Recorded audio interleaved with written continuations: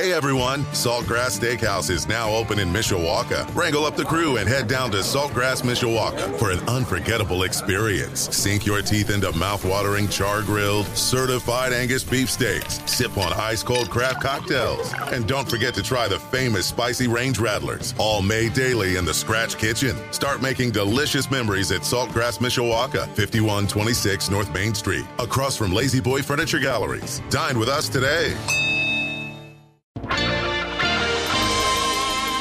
This is WSBT's Community Update on 96.1 WSBT. Good morning, I'm John Hoffman. A look at the latest now on the coronavirus pandemic as more and more people get vaccinated. From WSBT 22's First in the Morning this past Monday, St. Joseph County Deputy Health Officer Dr. Mark Fox with Bob Montgomery. Could be a big week. In fact, Pfizer could get its emergency use authorization for kids 12 to 15 years old. Any concerns that either it won't happen or once it does happen that the kids might not get it? I feel pretty confident that it's going to happen. The efficacy data is great. The safety data is good. So I don't see any reason that it wouldn't get the emergency use authorization. And I think it will mirror very closely what we've seen with adults. There's, a big cohort of people who are really eager to get it, and they'll rush out and get appointments almost as soon as it's available. But it's going to take some work to persuade the parents who have been reluctant to get it for themselves to convince them that both they and their kids should get it. Yeah, what do you tell the parents, even the ones if they've gotten it themselves, but they might be a little bit leery about their children, with the thought process of, well, kids are lower risk, they generally don't get serious cases to begin with.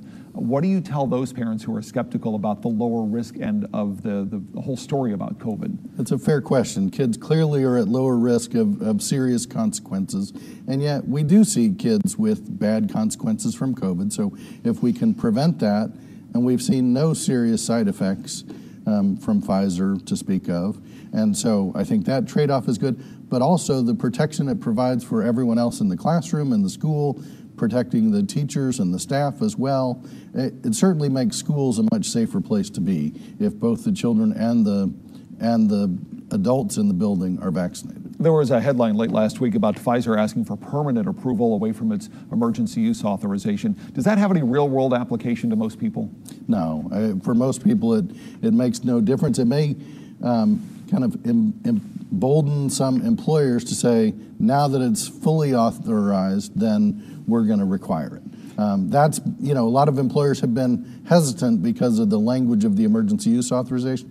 That's the one practical implication it could have for people. I have heard from a couple of nursing friends about the number of COVID patients in the hospital, and it's not overwhelming like we've seen earlier, but it's different from what we saw early in the pandemic, and now it's mostly younger people, and for the most part, unvaccinated people, almost exclusively, not 100%. Is that A, what you're hearing, and B, what's the impact of that in the hospital and its day-to-day operations? We already know there's a nursing shortage, and those who are there are having to concentrate on people who chose not to get the vaccine. Clearly, there's been a shift in the demographics for patients in the hospital with COVID. So they tend to be younger, on average about 10 years younger, and as you said, virtually all of them are unvaccinated for whatever reason.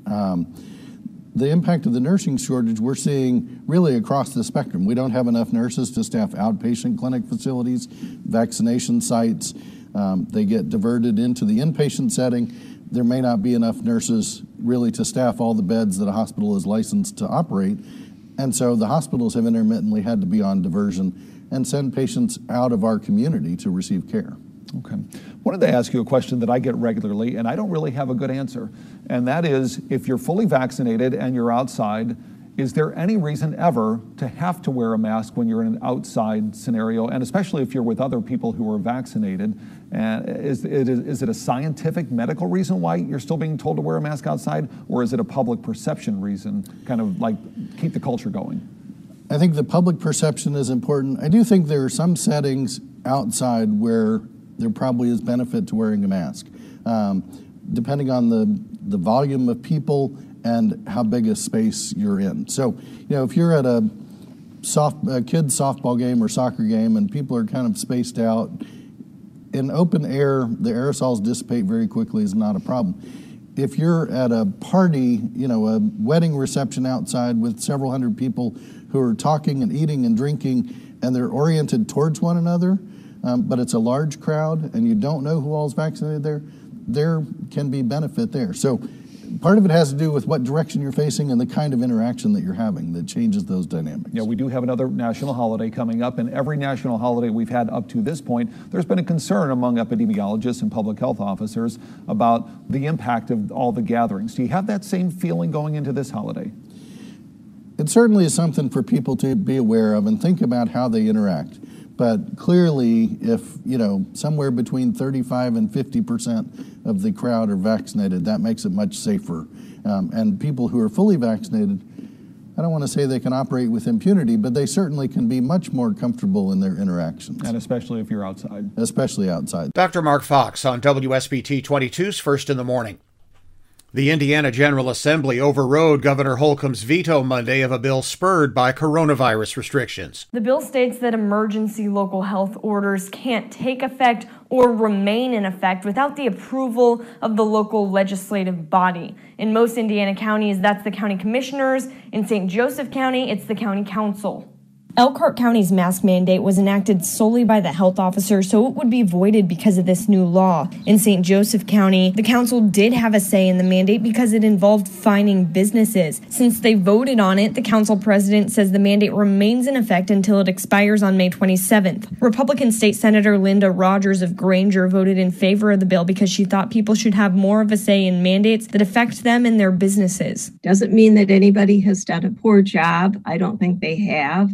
But it just allows for a broader voice. Democrat Maureen Bauer blasted the bill as taking away the health department's ability to make swift, life-saving decisions in times of crisis. She said it hinders the health department's efforts and plays politics with people's health care. Rogers said the health department can still use its expertise to inform the council as to what's best. You have to remember people have personal freedoms. So if the commissioners or the county council is overruling, a recommendation by the health department, they're doing it because people have those freedoms. St. Joseph County's deputy health officer called the bill a misguided attack on public health that sets up the possibility for local officials to pick fights with the health department. He says sometimes, even if decisions are unpopular, they're what's best for the health of the community. Unfortunately, I think this dynamic has arisen where people see it as a fight between public health and the economy.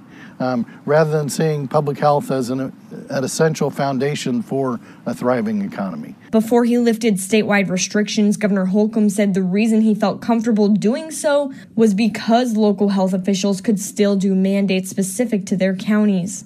LaPorte County also has a mask mandate, which the commissioner president told us was extended to the end of the month. He said once it expires, he would be in favor of a mask advisory, but not a mandate. WSBT 22's Selena Guevara reporting.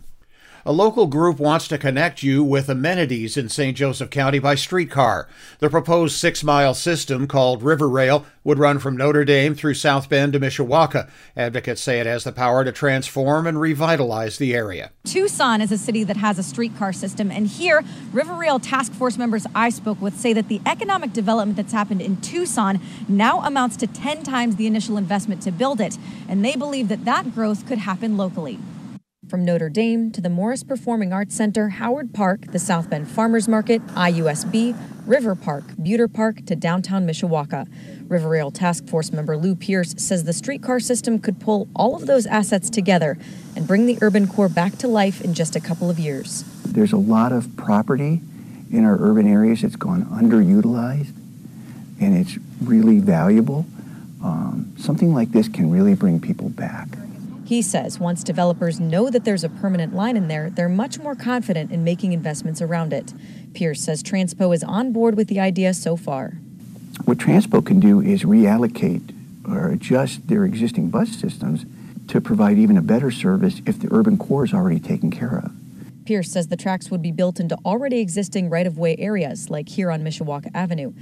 The streetcars would not interfere with parking or bike lanes, and he says the system would be electric, so it would be environmentally friendly.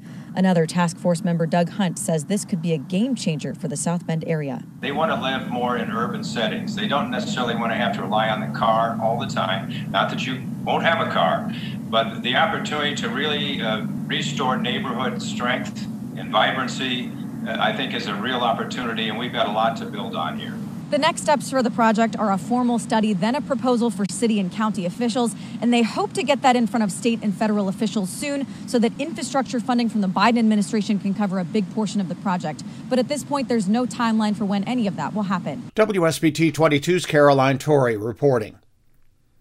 After nearly 9 years, we're still a long way from a final decision in the South Bend police tapes case, but this week a judge did order the tapes released to the Common Council. The tapes were originally made when a recorded phone line was transferred to a different officer who did not know the line was recorded. The ongoing legal battle is over whether those tapes were legally made, and if so, whether they can be made public. The judge ruled that these 3 police officers who were objecting to the release of the tapes had no right to do so. And because they had no right to do so, there was really nobody left to object to the release of the tapes. So in his order, the judge essentially said that he had to rule in favor of the council by forfeit. The tapes were originally made when a recorded phone line was transferred to a different officer who didn't know the line was being recorded. The tapes have been alleged to contain racist language, talk of illegal activities, and in court last week, the former communications director, Karen DePape, who made the original recordings at former police chief Daryl Poikin's request, testified that those 3 officers are not on the tapes in question. The open questions still left are whether the tapes were made legally or illegally, and there's also questions about whether, once the council has the tapes, if they can legally listen to the tapes or publish them. Now, in his ruling, Judge Stephen Hostetler compared this case said this case hung over the community like a storm cloud, is the words he used. He has not heard the tapes himself, but did point out that they were turned over to the FBI and no disciplinary action of any kind has actually come from them. He went on to write that, quote, "It seems far from certain that the tapes are the bombshell they have been made out to be. The court strongly encourages everyone involved to once again make a concerted effort to resolve this conflict and lift the cloud that has stubbornly lingered over this community for far too long." Now, in his ruling, he did say that all appeals need to be exhausted before these tapes can actually be released. We did reach out to the lawyer for the officers, and they said they do plan to file an appeal. We have still, as of right now, have not heard back from the council's legal team. WSBT 22's Max Lewis reporting.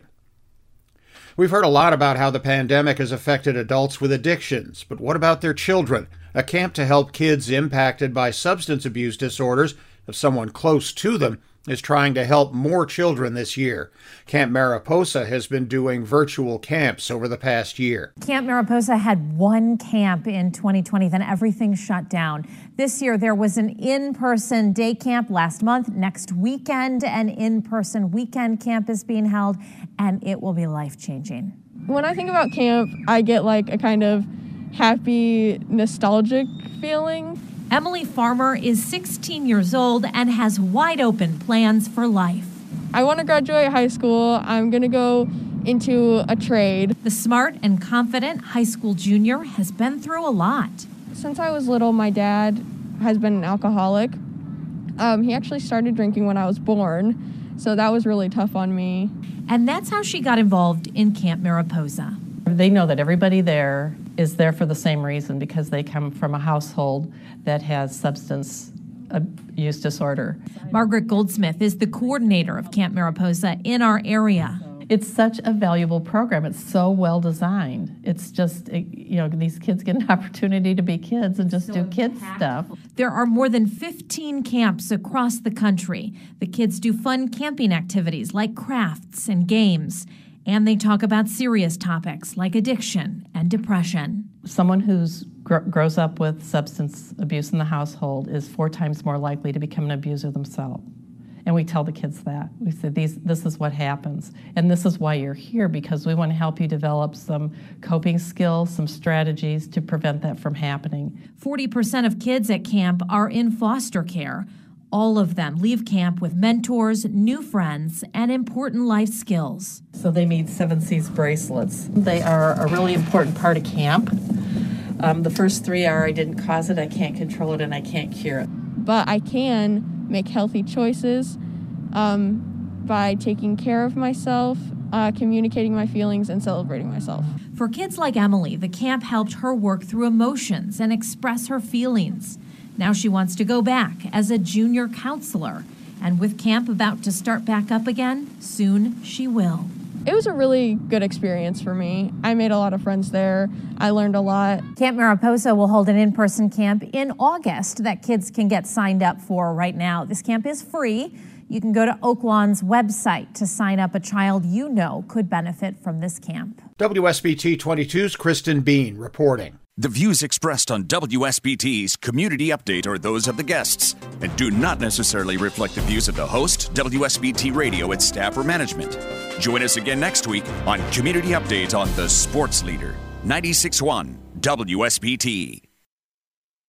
Hey everyone, Saltgrass Steakhouse is now open in Mishawaka. Wrangle up the crew and head down to Saltgrass, Mishawaka for an unforgettable experience. Sink your teeth into mouth-watering char-grilled, certified Angus beef steaks. Sip on ice-cold craft cocktails. And don't forget to try the famous spicy range rattlers, all made daily in the Scratch Kitchen. Start making delicious memories at Saltgrass, Mishawaka, 5126 North Main Street, across from Lazy Boy Furniture Galleries. Dine with us today.